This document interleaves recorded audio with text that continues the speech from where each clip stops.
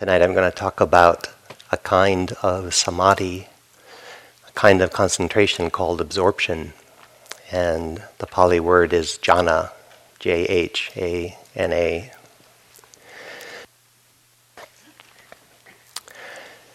And it's kind of a follow-up to Richard's talk when he talked about samadhi and insight. And to give some framing for how to go even further into concentration or samadhi, and then maybe a little pointer in how that's useful in developing insight, and just some perspectives on this topic. One of the first things to say about practicing jhana or absorption is that throughout this talk, you might find that you get triggered into an achieving mind or a measuring mind, wondering if you've been there, if you could get there, if somehow you're broken and you can't get there. It's one of the shadow sides of this particular topic, especially in the West, because we have a dominant culture that strives for individualistic perfection. I'm going to try not to give you the fuel to do that, but it's so in this territory that it behooves you all, which means it puts little hooves on you. So get your hooves on, because it behooves you to know that that's a common misperception, that you're supposed to strive towards some future state, or that if you ever happen to accidentally have one of these states, you're supposed to cling to it, and then as it disappears in your rearview mirror, your practice is decaying. These are conditioned states. They're not meant to be permanent. They arise out of conditions. They don't arise out of you in that moment out of your effort, but they can arise out of the conditions we cultivate. So striving really backfires, but through the lens of how we see the world, when we start talking about meditating towards specific states, cultivating specific states, that striving kicks in, and it's really tormenting. I wish you all to have the experience of jhana, and I know that it will be somewhat of a curse, although it will motivate you to do future retreats hoping to repeat it, which as a byproduct of getting you to practice, but eventually you have to let go of them. I'm still trying to let go of a few that happened a long time ago for me. But it shows the clinging and the striving even to Dharma, clinging and striving even to Buddhism or Dharma or beautiful states is suffering. So it comes with a caution right on the label, striving ahead, be careful.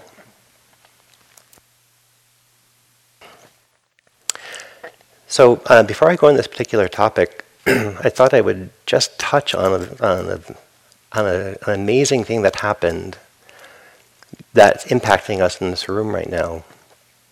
And it's its own beautiful reflection with some tragedy in it. But about 150 years ago, the British Empire had conquered India, and then it was starting to sweep around through Eastern India, and its next country that it was going to engage with was the country of Burma. And then in, I think it was 1826, there was a war and it conquered Lower Burma. And the Burmese were not confused by what was coming next. They saw this empire expanding and taking over. And so they worried that if they didn't do something in response to what was happening, the dominant culture that was coming, the British culture, would undermine people's access to Buddhism. And they saw it happen in other countries. They heard tale of it happening in other countries. And then there was another war, and the British took over Middle Burma, and then the high north, where the capital was at that time, was next. So there was a radical movement to give lay people the ownership of the full teachings. And at that point, most lay people were like us, living busy lives. There weren't vipassana retreats for lay people. And it may be if you liked meditation, you might go a little further than most people. But most people, their practice was a devotional practice and an ethical practice. But mostly it was the monastics that would go a little deeper in. And even then, not a lot of them went deep into the vipassana practices that we're practicing here. You had to actually work hard to find somebody who had done that practice and could teach you. But they worried that the British were about to take over Burma, and if they didn't do something, the Buddhism there would be crippled by this dominant British culture. And so they did something quite radical. They started exposing lay people to vipassana practices and teachings. And they found that people actually could do it. It was different, but they actually could do it and get good insight. And then they held the full treasure of what the Buddha had to offer versus letting the monastics hold it while they supported them. And that impacts the fact that I don't see any monastics. Well, you might be hiding it under your lay clothes. You might be stealthy monastics, but we're in a room full of lay people who are going deep into these vipassana practices, these insight practices. And that actually would have been very uncommon 150 years ago, that you'd even be in a room with several lay people doing that, let alone 90. So the reason I bring that up is that before that movement happened, most people would progress. They would be raised with a sense of ethics and generosity. They would be shown devotional practices, which would be soothing. And then if they liked it, they would go into what's called Samatha practices. And the Samatha practices are like loving kindness or just breath awareness, keeping it simple, not doing a lot of analysis, and letting your mind and heart come into more peace and more presence. And if you had a proclivity for that, or if you were monastic and that was what you were drawn to, then you might go further and be shown vipassana practices. Not just talk about them or reflect upon them, but actually study the stream of your mind and see these truths in your mind. So the practice of absorption would have been actually more common.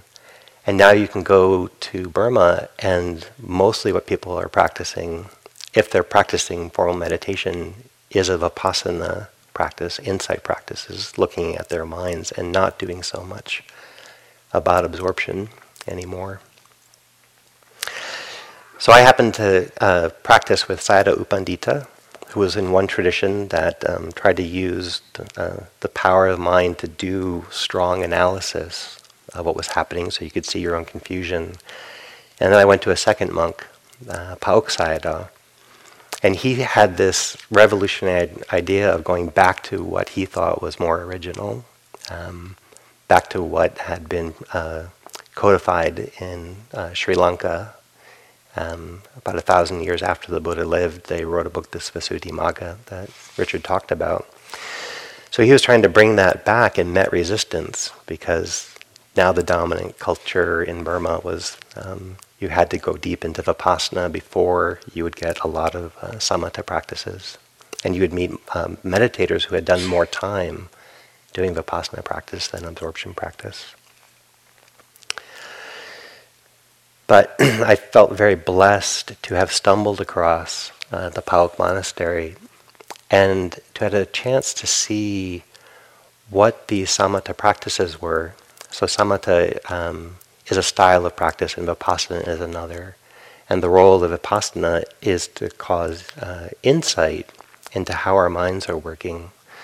And the role of samatha practices is to calm the agitated heart and mind and collect it, and also strengthen things that are lacking or deficient in your mind. So if you don't have a lot of loving kindness in your mind, you would practice that because you wanted that strength. Or if you didn't have a lot of faith, you would practice that.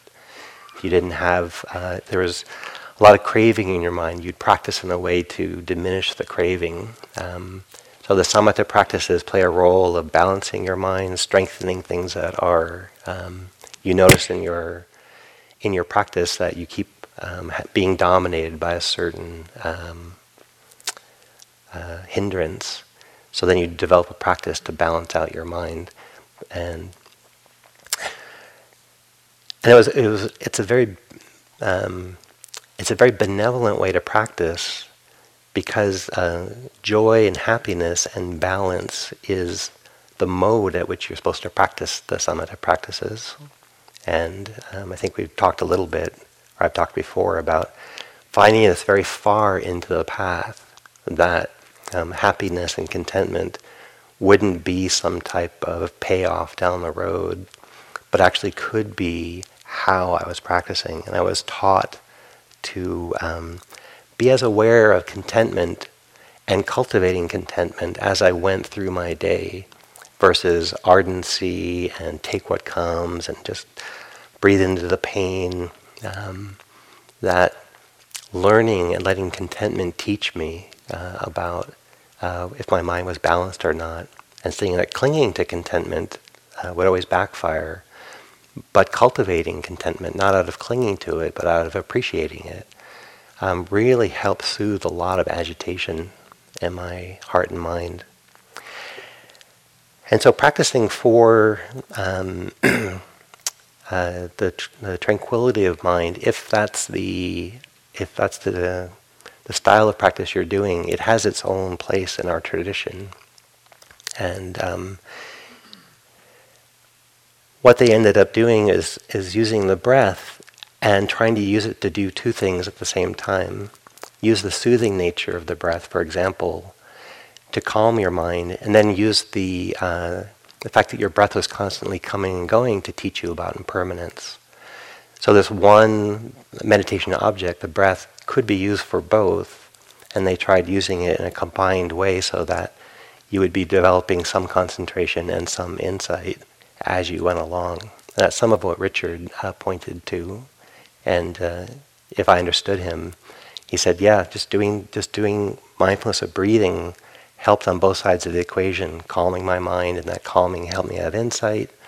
And the insight helped me kind of change my priorities, and then that helped calming my mind, and that helped with insight.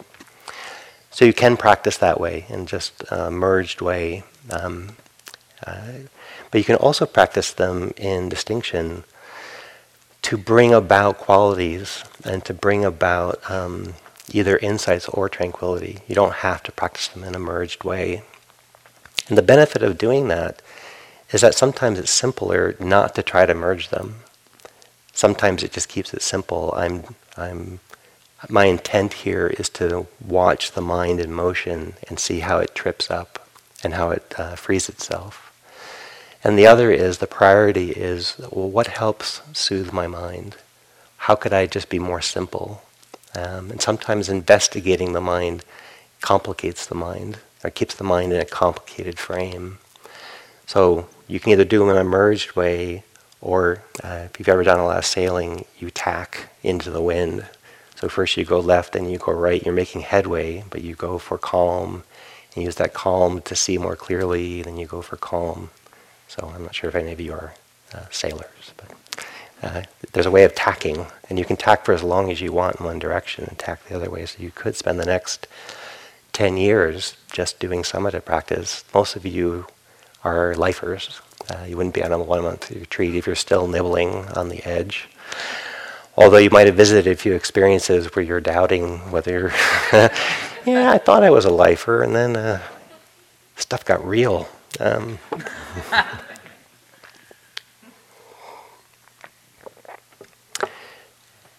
So tonight is talking about, I'd like to talk a little bit more about cultivating absorption, cultivating this word jhana, which we often translate into English as absorption. And it's a type of samadhi. So samatha practices are the style of practices, and samatha, samadhi are their goal.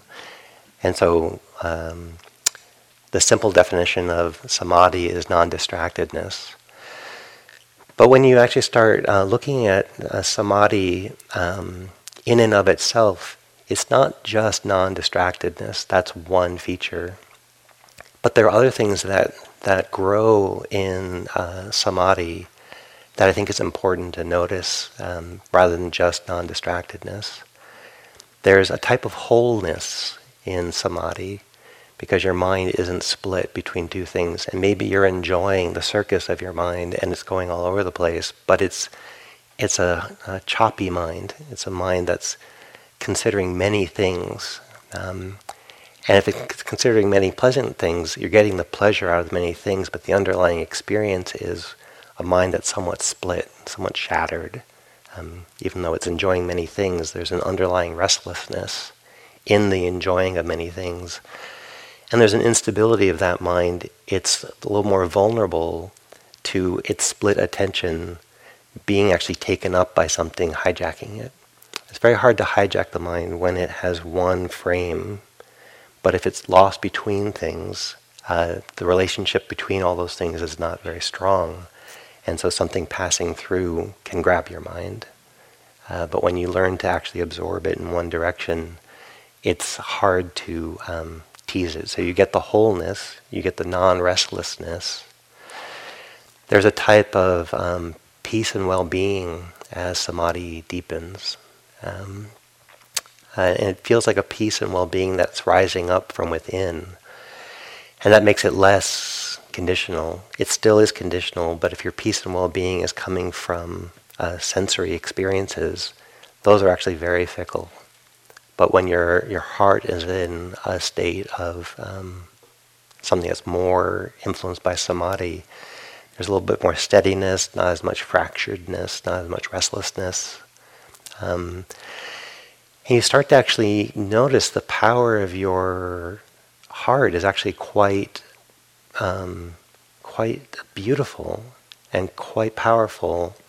When it's scattered, it's diffuse. But when the heart and mind begin to feel more unified, you get surprised by the power of your own heart to be steady, to be non-distracted, to be noble, to be at ease. That's much harder when the mind is scattered, to feel that saturated well-being that comes through samadhi.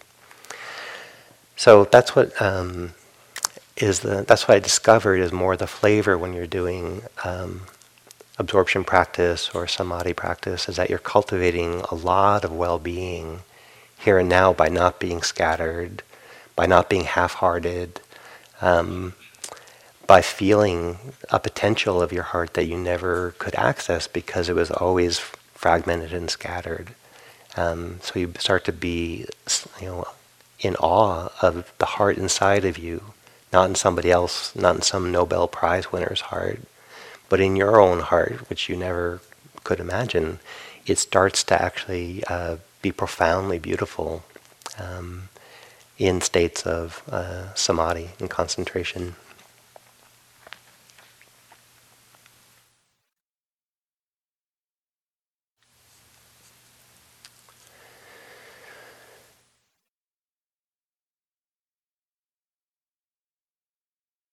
One more distinction is as we're practicing for this wholeness of attention, it does take some building of wisdom to know how to do that. So you have to learn about your heart and mind to learn how to settle it. You have to sort of see through the illusions of all the cravings, that they're really not as valuable as you might have thought. And so it does take some wisdom coaching to guide your heart and mind to seek its contentment out of simple wholeness in the stream of the present. So wisdom develops as you're developing samadhi. And then as you develop samadhi, the reason that it's so beneficial to insight is that distraction and restlessness and fatigue are temporarily put aside. And so that heart and mind, wherever you point it, you can actually start to get a prolonged presence where you can study a stream of mind without just trying to stay consciously in that stream. So it becomes a little less effortful to stay present. Your mind ends up being in the stream of the present. And from there, you can actually get intimate with something that's harder if you're constantly being shaken around.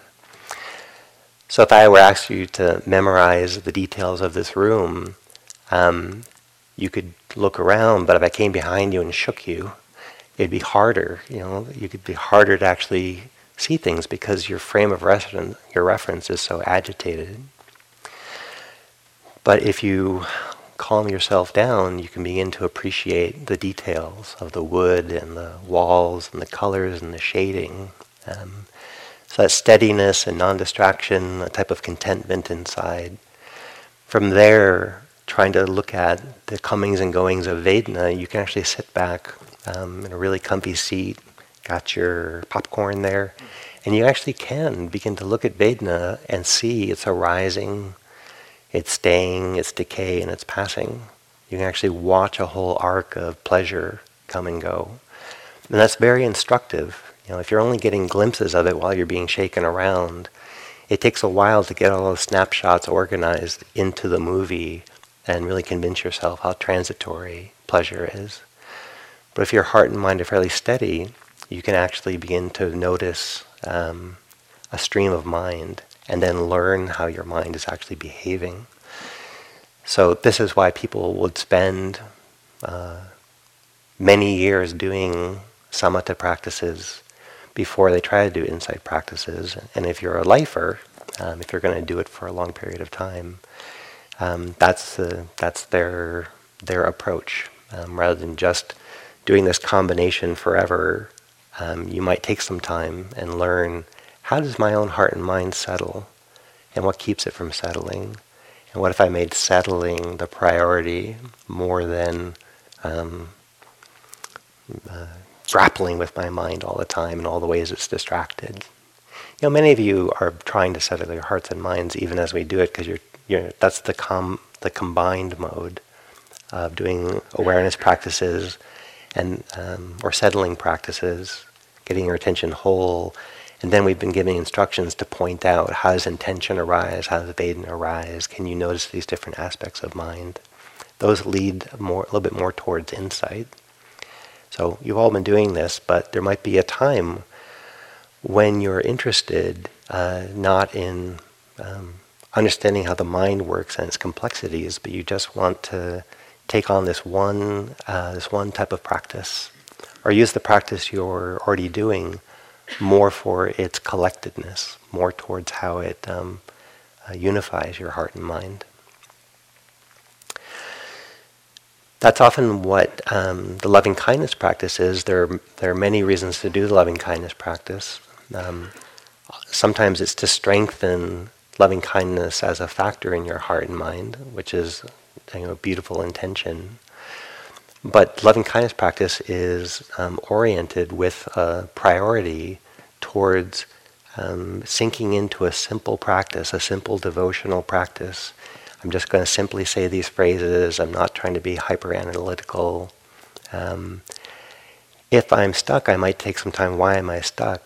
But then I let go of all that, and I just see if I can be content saying one simple phrase at a time and be really humble about it, but still devoted. This is my humble, devoted best. Just saying one phrase at a time and trying to welcome that tonality forward. So loving kindness practice is a classical samatha practice. Insights come along and they're to be valued, but the intent is see if you can get your mind into this stream where you're just content with doing loving kindness practice. The breath can go either way. It's an insight practice and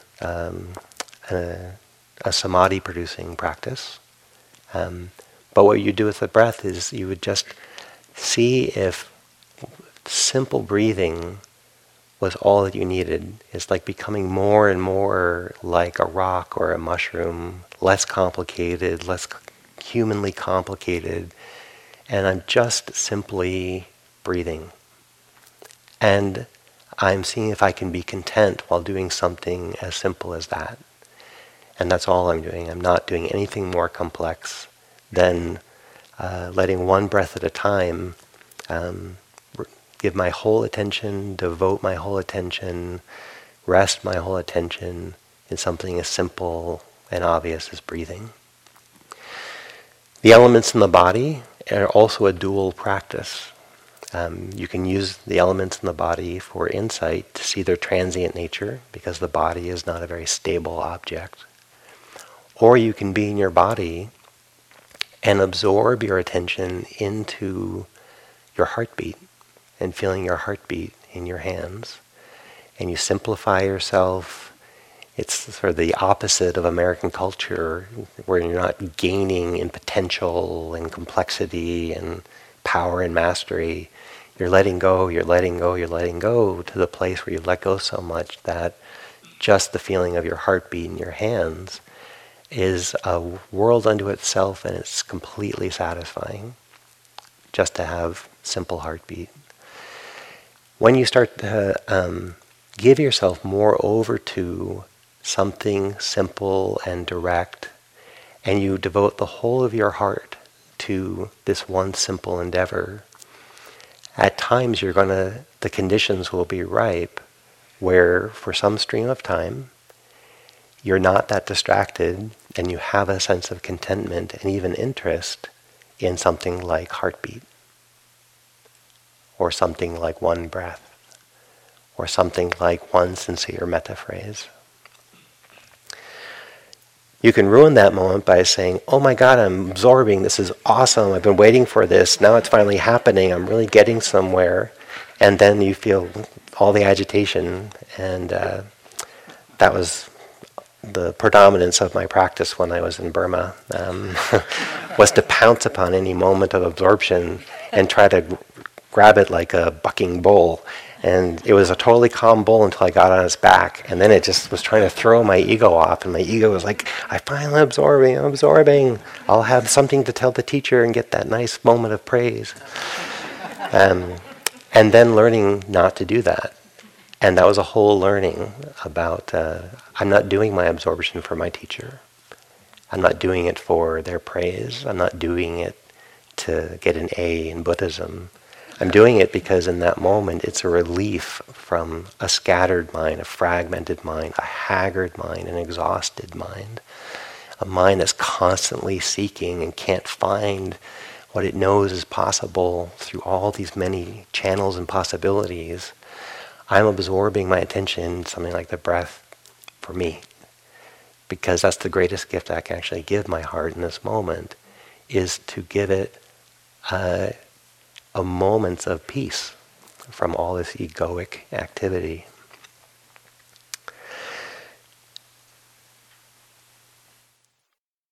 When I went, I think I might have mentioned this before, but when I went to the Pauk monastery, I'd just come from U Pandita's monastery. And there is something about insight practices that challenge our conventional view. And until they help you let go, in that challenge, they're kind of, they can be fatiguing or disturbing a little bit. So in the vipassana practices, sometimes they come with a challenge, which makes doing them taste sometimes like difficulty. So I was being noble in that practice, and then I went to the Pauk monastery, and everybody was really happy. And it's like, oh, this must be a study monastery. They can't be meditating because they seem to have all the time in the day. If I ask them a question, they give me this beautiful, full attention.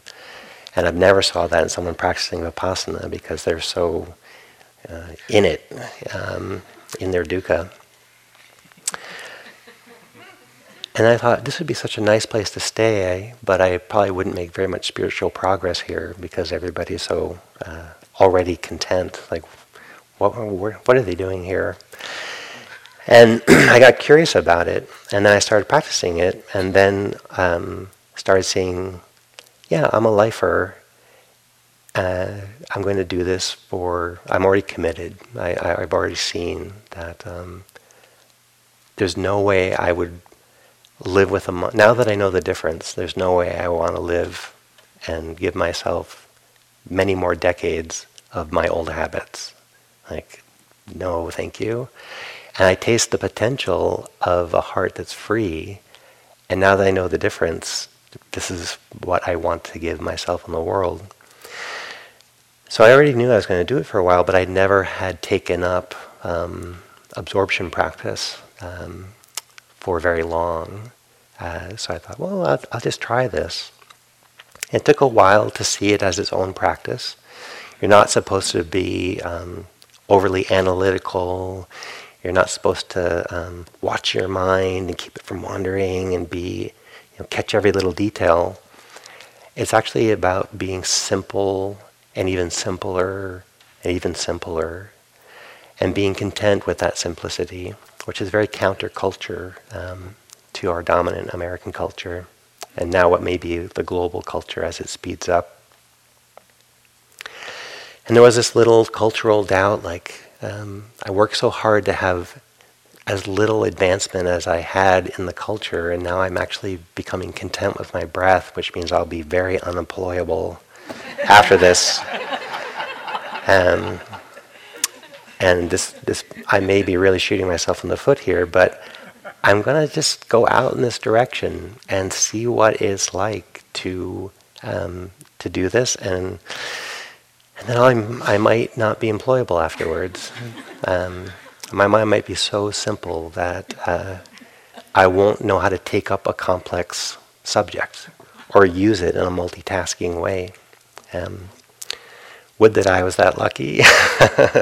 Would that actually was the outcome that I learned as type of prolonged simplicity. And it had its hardships because something that sneaks in is a goal to be simple. And you kind of know that there's a little bit of monastic one-upsmanship about who has a little bit more of an absorbed mind than the other. And you know who has it. Because you're all reporting publicly. And so then if you're not having like somebody else and you're like, I'm one of those slow yogis, or then you have a little bit more in somebody else and you get puffed up, and that actually blocks you from being simple and content, because now you're trying to actually like work your program and get your badges in absorption. Absorption is not something that you build egoically. You do have to, and initially, because we have so many distracted habits, you do have to intend to be present. But what ends up taking over is not more and more effort, but the sweetness of being simple, the sweetness of being present. And that actually starts working in your favor. So it's not that you are putting in more and more effort to be non-distracted. You're non-distracted, you're with your breath, your mind says, I've tasted better things than this, what am I doing here? And then you see that mindset is so agitating and not actually full of contentment, and you start to feel like, wow, when I am with my breath, at certain times, it's very fulfilling, and it's on par with other transient experiences I've had, but it's quite simple. Then that actual begins to nurture the mind and the heart towards giving more of its priority to something as simple as breathing. And that's what expands. To become an organic absorption is not an effortful mind that presses its teeth together and is non-distracted. Sometimes we need to do that because old habits are really pushing us around. And it's like, I'm not here to do that. I'm not here to rehearse my resentments. I'm not here to polish my speeches I'm going to make in the future. Like, please, not more of that. I really want to be here. So sometimes we do put in effort just so we don't feed old habits. But what ends up supporting absorption is when you start to taste the well-being that can come from something as simple as the warmth in your hands, or the rhythmic breathing, and that you've always had this, but you've been looking elsewhere for your well-being, elsewhere for your contentment. Your own heart, as it has moments of collection, moments of non-complication, moments of non-fragmentation, non-restlessness, all these haggard, agitated states, that also begins to be a sweetness. And we do cling to it. There actually is nothing more beautiful than the beauty of your own heart and mind. So if you're ever going to cling to something, of course you would cling to those moments of heart. They're who you want to be. And there's a deep longing to finally be that content. There's a deep longing to be that whole. And we do hope we can stay there. So we have a moment where we're feeling that, and we want to stay there. And one of the promises of this path is that actually is the final outcome, is a stream of heart and mind that is not afflicted by restlessness or fragmentation. One of the ways to help that, to help cultivate that, is to begin to teach the heart and mind not to be so complicated, not to be so fragmented by all the stimulation of the world, but to begin to know wholeness right in the stream of now. So it's a good first taste, but you can't stay there yet. You can't stay there yet because all you've done is take all your habits and give them a nap. And it's like a baby, a colicky baby that's crying and you're loving it, and then it goes into peaceful sleep. And you know that's good for the child, that it's getting sleep. And you know it's good for you too. But you don't want your child to stay asleep forever. And you know it's just taking a nap. So you take your break when you can. When you go into these absorbed states, they feel very simple. At times they arise not because you're efforting. They just sort of like the sun peering between the clouds. It's like, I didn't do anything different. And all of a sudden, it wasn't so complicated. It wasn't something else. It wasn't so effortful. And I was just watching my breath come and go. And it seemed like a child could do it. It just was not that complicated. And it was very fulfilling. And it only lasted so long. It's like, great, you saw the nature of conditioned hearts and minds. They can be whole temporarily. They can be whole and complete in a stream of experience. And that's a good taste. And again, of course, you're going to want to cling to that. I mean, if anything is sweet, it's the beauty of your own heart when it's not fragmented, when it feels its own well-being from within. So it's just good to know that. And you all do it. And then you'll suffer the consequences. You won't understand why clinging to the Dharma is bad and why you can't do it again, because when you do it again, you're trying to make it happen. When it happened on its own, it arose out of conditions. So it'd be like planting a garden in the spring and it grew and you're like, this is amazing. Then you plant it in the fall and it's like, what happened? The same seeds, it was the ground and everything just grew and died. It's like, yeah, that was the season. It wasn't supposed to grow. And then you do it again. Oh, I nailed it. I planted it, but this time I only had this much water, and it just blew up. It was a garden, but I did in the fall, and everything just died. It's not so much your effort that's making it happen. And that was something I got really tangled up in when I started tasting these things and thinking I had done something that particular afternoon that I could repeat. As they visit more and more, they begin to teach you. As your own heart knows contentment in something as simple as the present moment, the stream of the present, it begins to teach you a lot. There's something that you can't know until your heart is content with breathing, is content with pulsing, is content with just saying metta phrases, just for that moment's experience of being simple and heart opened. Your own heart then it begins to instruct you what true contentment looks like. It's not about clinging, but it is about presence. It's about being open with agenda, but still willing to offer your heart in a certain direction. And that will instruct you more than 100 books ever could. Your own heart begins to instruct you what its freedom tastes like. And it's different than you can conceive of it.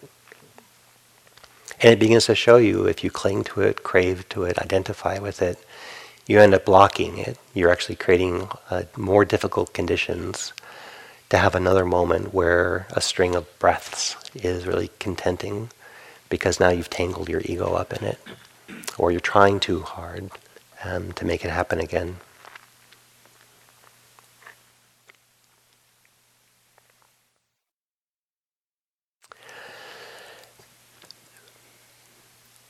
Having loved what I learned about absorption, and I did it about 20 years ago, I've learned a lot in the last 20 years about it.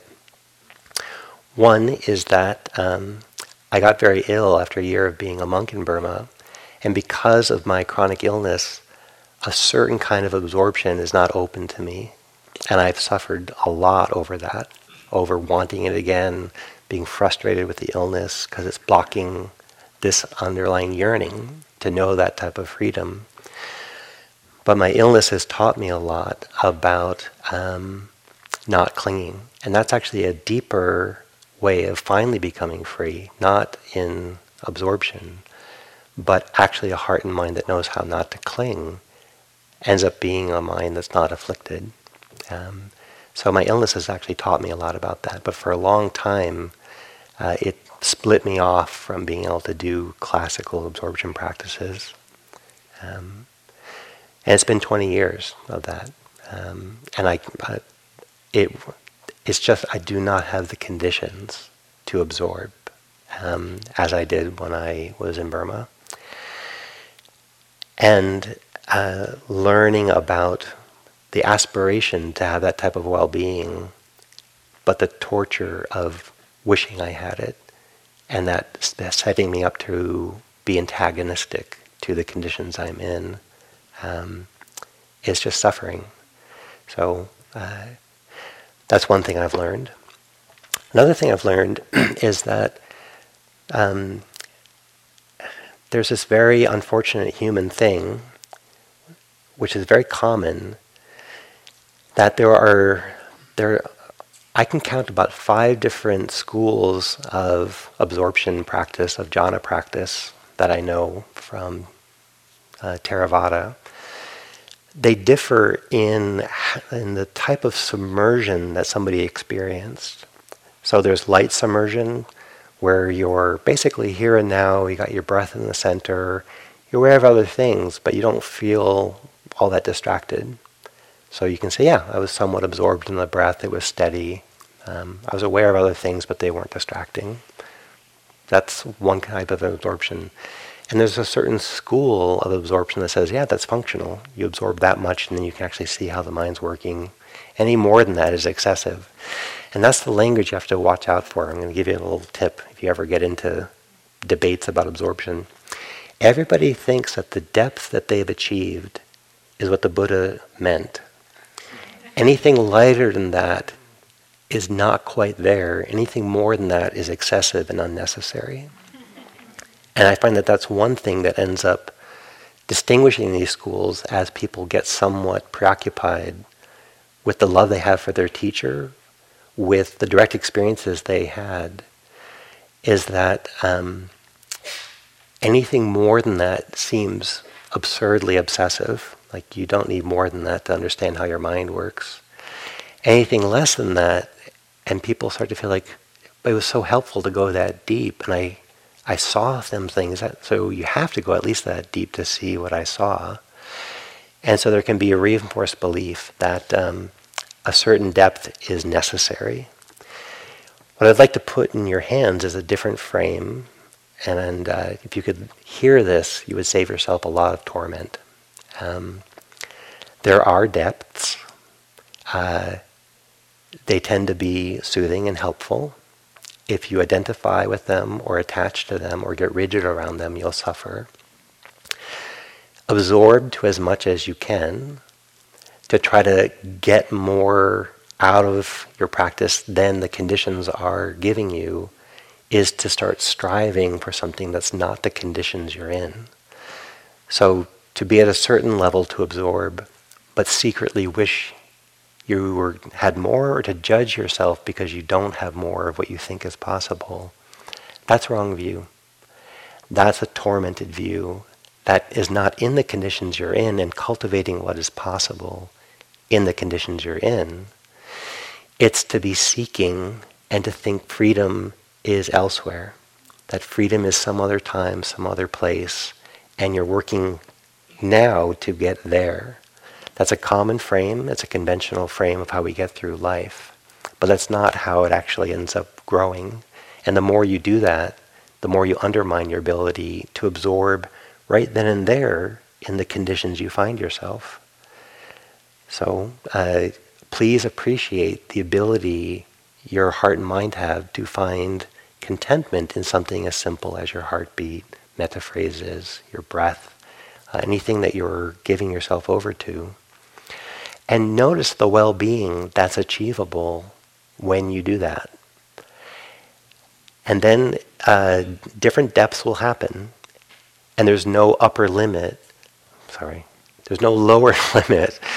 There's no limit to how absorbed your heart and mind can be. Even the Buddha didn't find the upper limit of what was humanly possible. It is said that he did more than anybody on the planet at that time.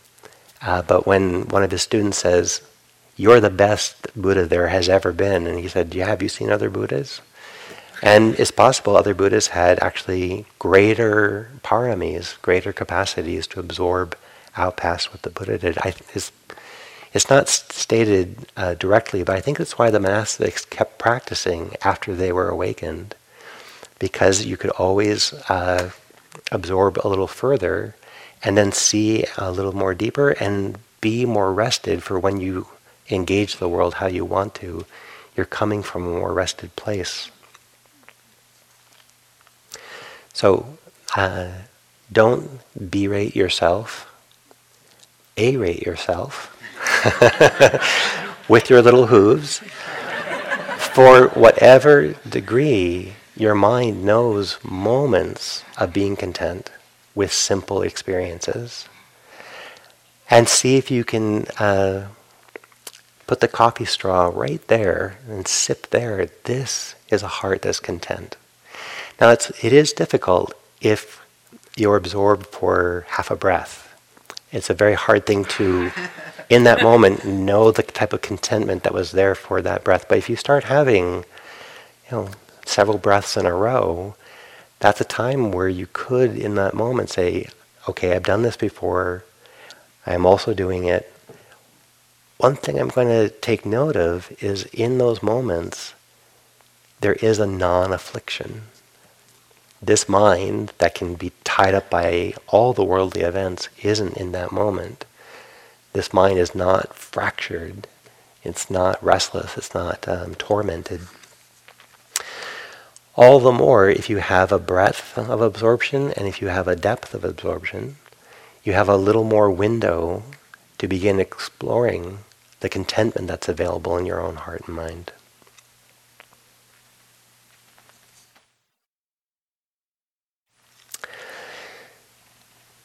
One of the things, I'll just add on to that absorptions are not something you build. It's the willingness to let go of everything else on a whole another level. We all could let go a little further. So unconsciously, our minds are keeping a lot of things ready in case we need them. So we think, I'm giving my full attention, but there are parts of our mind that are just off-site, but they're preoccupied. And so I want to recommend as one way to go in is to, not through striving, but through a type of devotional surrender. I let go of my complete past. It does not serve me in this moment. I let go of my complete and all possible futures. It does not serve me. I let go of all the ways I could look at this present moment, the present moment around me, inside of me, and I put my full heart into just this one simple thing. There's a tone of humility, there's a tone of wholeheartedness, a tone of devotion, a type of surrender. You can't expect results right then and there. If you did, there's a little part of you that's not humble, that's not surrendered, a little part of you that's seeking. Be simpler than that. Be more devoted than that. Just, I keep trying. This one breath, I give my whole heart to just breathing, to just taking steps as I walk.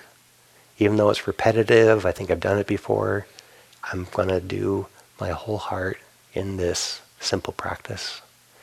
I let go of expectations, I let go of accomplishments. It's a lot about letting go, but then taking what is left over after you let go of all the complexity and then devoting that realm of heart and mind to whatever you're intending. Sincere metta phrases, sincere compassion phrases, moments where forgiveness is very intuitive. You can absorb your heart in many directions, but give your whole heart simply, humbly, with full surrender into that, and just be patient. And that's as far as the ego can go. You do that, and you're ripening the conditions where it begins to happen more organically, and it begins to happen on a scale that you can't construct. And then you get to see parts of your heart and mind that are not egoically, that are not responding to your ego needs. It's actually the nature of your heart at times to be whole and to be beautiful.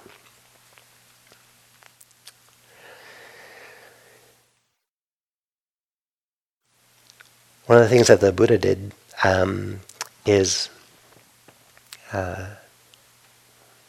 look at factors of mind and how they work in groups.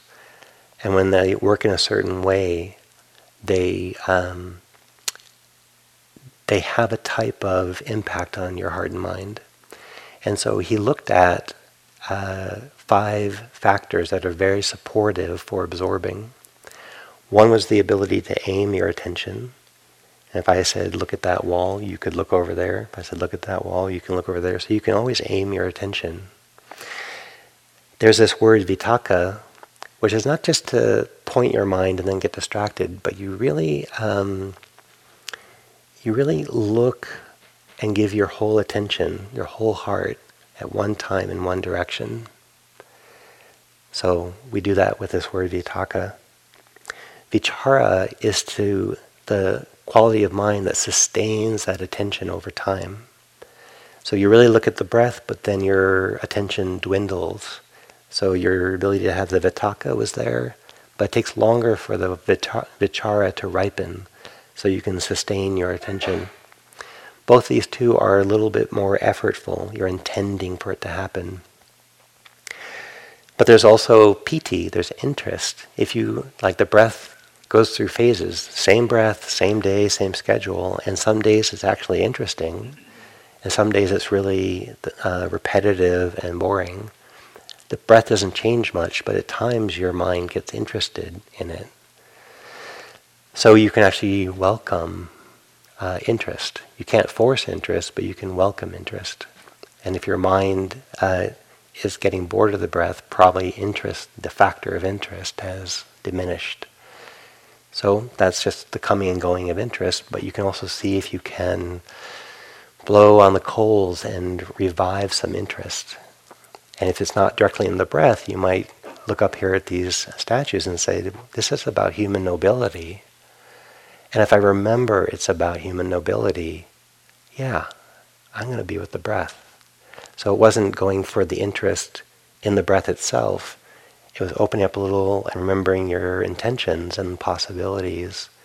And then the mind brightens up, and then you take that brightened mind and you give it back to the breath.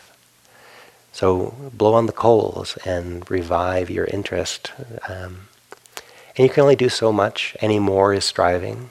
But you also do too little and just wait for it to come and go passively. You can actually recultivate your interest. The fourth factor is sukha, and it's happiness. And while PT is a little bit more uplifting energetically, I have found sukha to be a little more contented and settled. So you blow on the coals, you're interested, but then you also settle in and see if it can be, the meditation you're doing can be a source of your well-being and contentment. And you'll have moments. It's like pedaling a bike. You have to get up a little steam, and then you stop pedaling, or you pedal gently, but you have momentum. And you just enjoy the fact that you have this momentum. So at times, breathing will be interesting, but also at times breathing, or just metta phrases, or just walking, or just tasting your food. Simple, devotional, present-time experiences. You'll be awash in contentment, and you'll be somewhat perplexed by it. Like I've never been this content. But what I'm doing, I've done every day. But in this particular moment, I'm really taken by grass. I've been looking at grass my whole life, but I'd never seen grass before. And if I only looked at grass the rest of my life, that'd be a good life spent. Like, wow, I usually have to work harder for like awe. I think I have to go travel the world for awe, and all the while it was right here, just looking at, one rock. It's like, who knew rocks were so beautiful? If the mind has this natural taste of contentment, that's this factor of sukha. It helps with absorption, and sukha comes and goes. So sometimes you'll have to be more effortful to stay with the breath. Sometimes you're held to simple breathing by the fact that your mind is content. It tends to be more natural absorption when contentment is a part of the practice. You don't have to work so hard in those moments. The final factor is that you end up using an underlying faculty of the mind is that it actually only can have one object at a time. And your mind is like an incredibly caffeinated sheepdog. And it's bouncing between so many things and then trying to tell a story that makes sense of all these things. And you have it pinballing around trying to make sense of the world. But it actually has a built-in limitation. It really only can connect to one thing at a time. So it has to move incredibly fast to spin all these sense door experiences into one coherent story. And it's fatiguing that it's always trying to do that. But you end up using this underlying capacity of mind to say, just take one thing at a time. That's really what you're doing anyhow. And you don't have to take in 1,000 things at once. Just take in one thing at a time. This is called ekagata, and ek is the Pali Sanskrit word for one. It gets translated as one-pointedness. Pointedness was too suggestive of my mind that I had to get it into a point. I worked way too hard to make that happen. For me, it's like one frame. And sometimes the frame is quite large, but it's not torn in two directions. Like you're taking in a view on a mountainside, and you actually can take in a broad view, and you're not distracted, and there's one frame. Or sometimes in that broad view, you see a horse running through a meadow down below, and there's a really small bit of detail you're tracking. You still have a sense of expansiveness, but there is one little point of detail that's really captivating. But I don't try to take my whole mind and crush it down into one point. So I like one frame or the one-seatedness. Because your mind only can do one thing at a time, you're using this factor to support the simplicity of being absorbed. If you're doing absorption practice, these 5 factors are what you're mindful of. You're trying to see, how's my ability to aim and sustain? Those are the 2 working factors.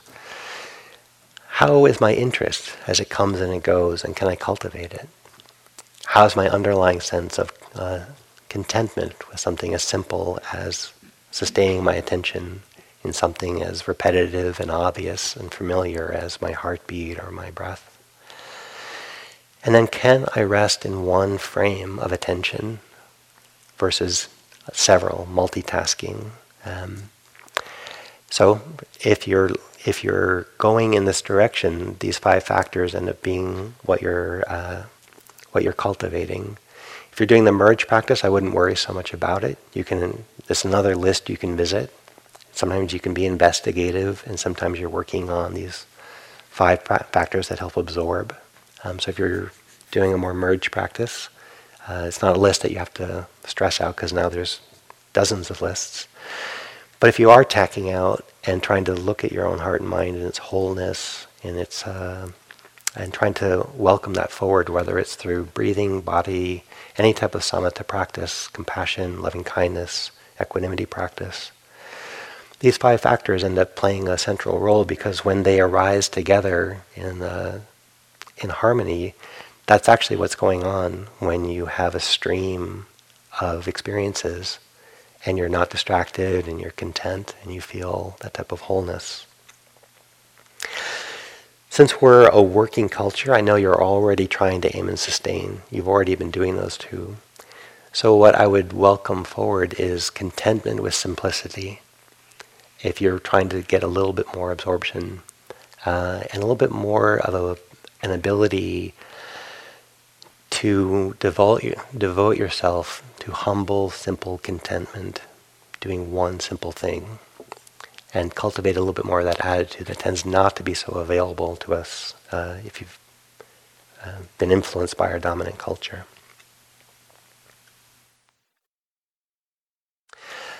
Play with it. Experience it. Don't beat yourself up by an impossible standard you're trying to meet. You all have some ability to absorb. Your mind would be crazy if it couldn't. It's already pretty crazy, but you all have some ability to absorb, and it is some of what is feeding you already. So that's what I wanted to encourage you at this point in your retreat and tonight. So that's many words, many images, many complexities. I invite you all to let that disperse. Let it be motivation, but let's take a moment to guide ourselves back towards something simple, something present.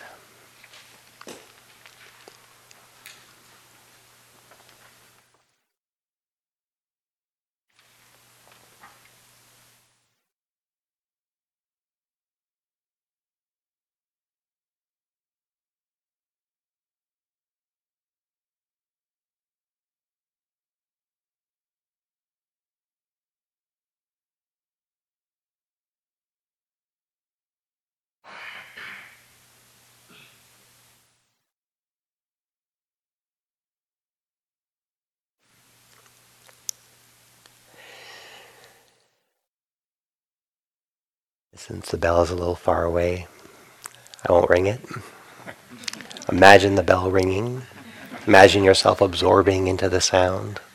Oh, what a bell. And carry on for the practice. We'll have a different type of chanting tonight. So walk. I hope to see some of you in the last set for the chanting. But enjoy contentment where you can find it.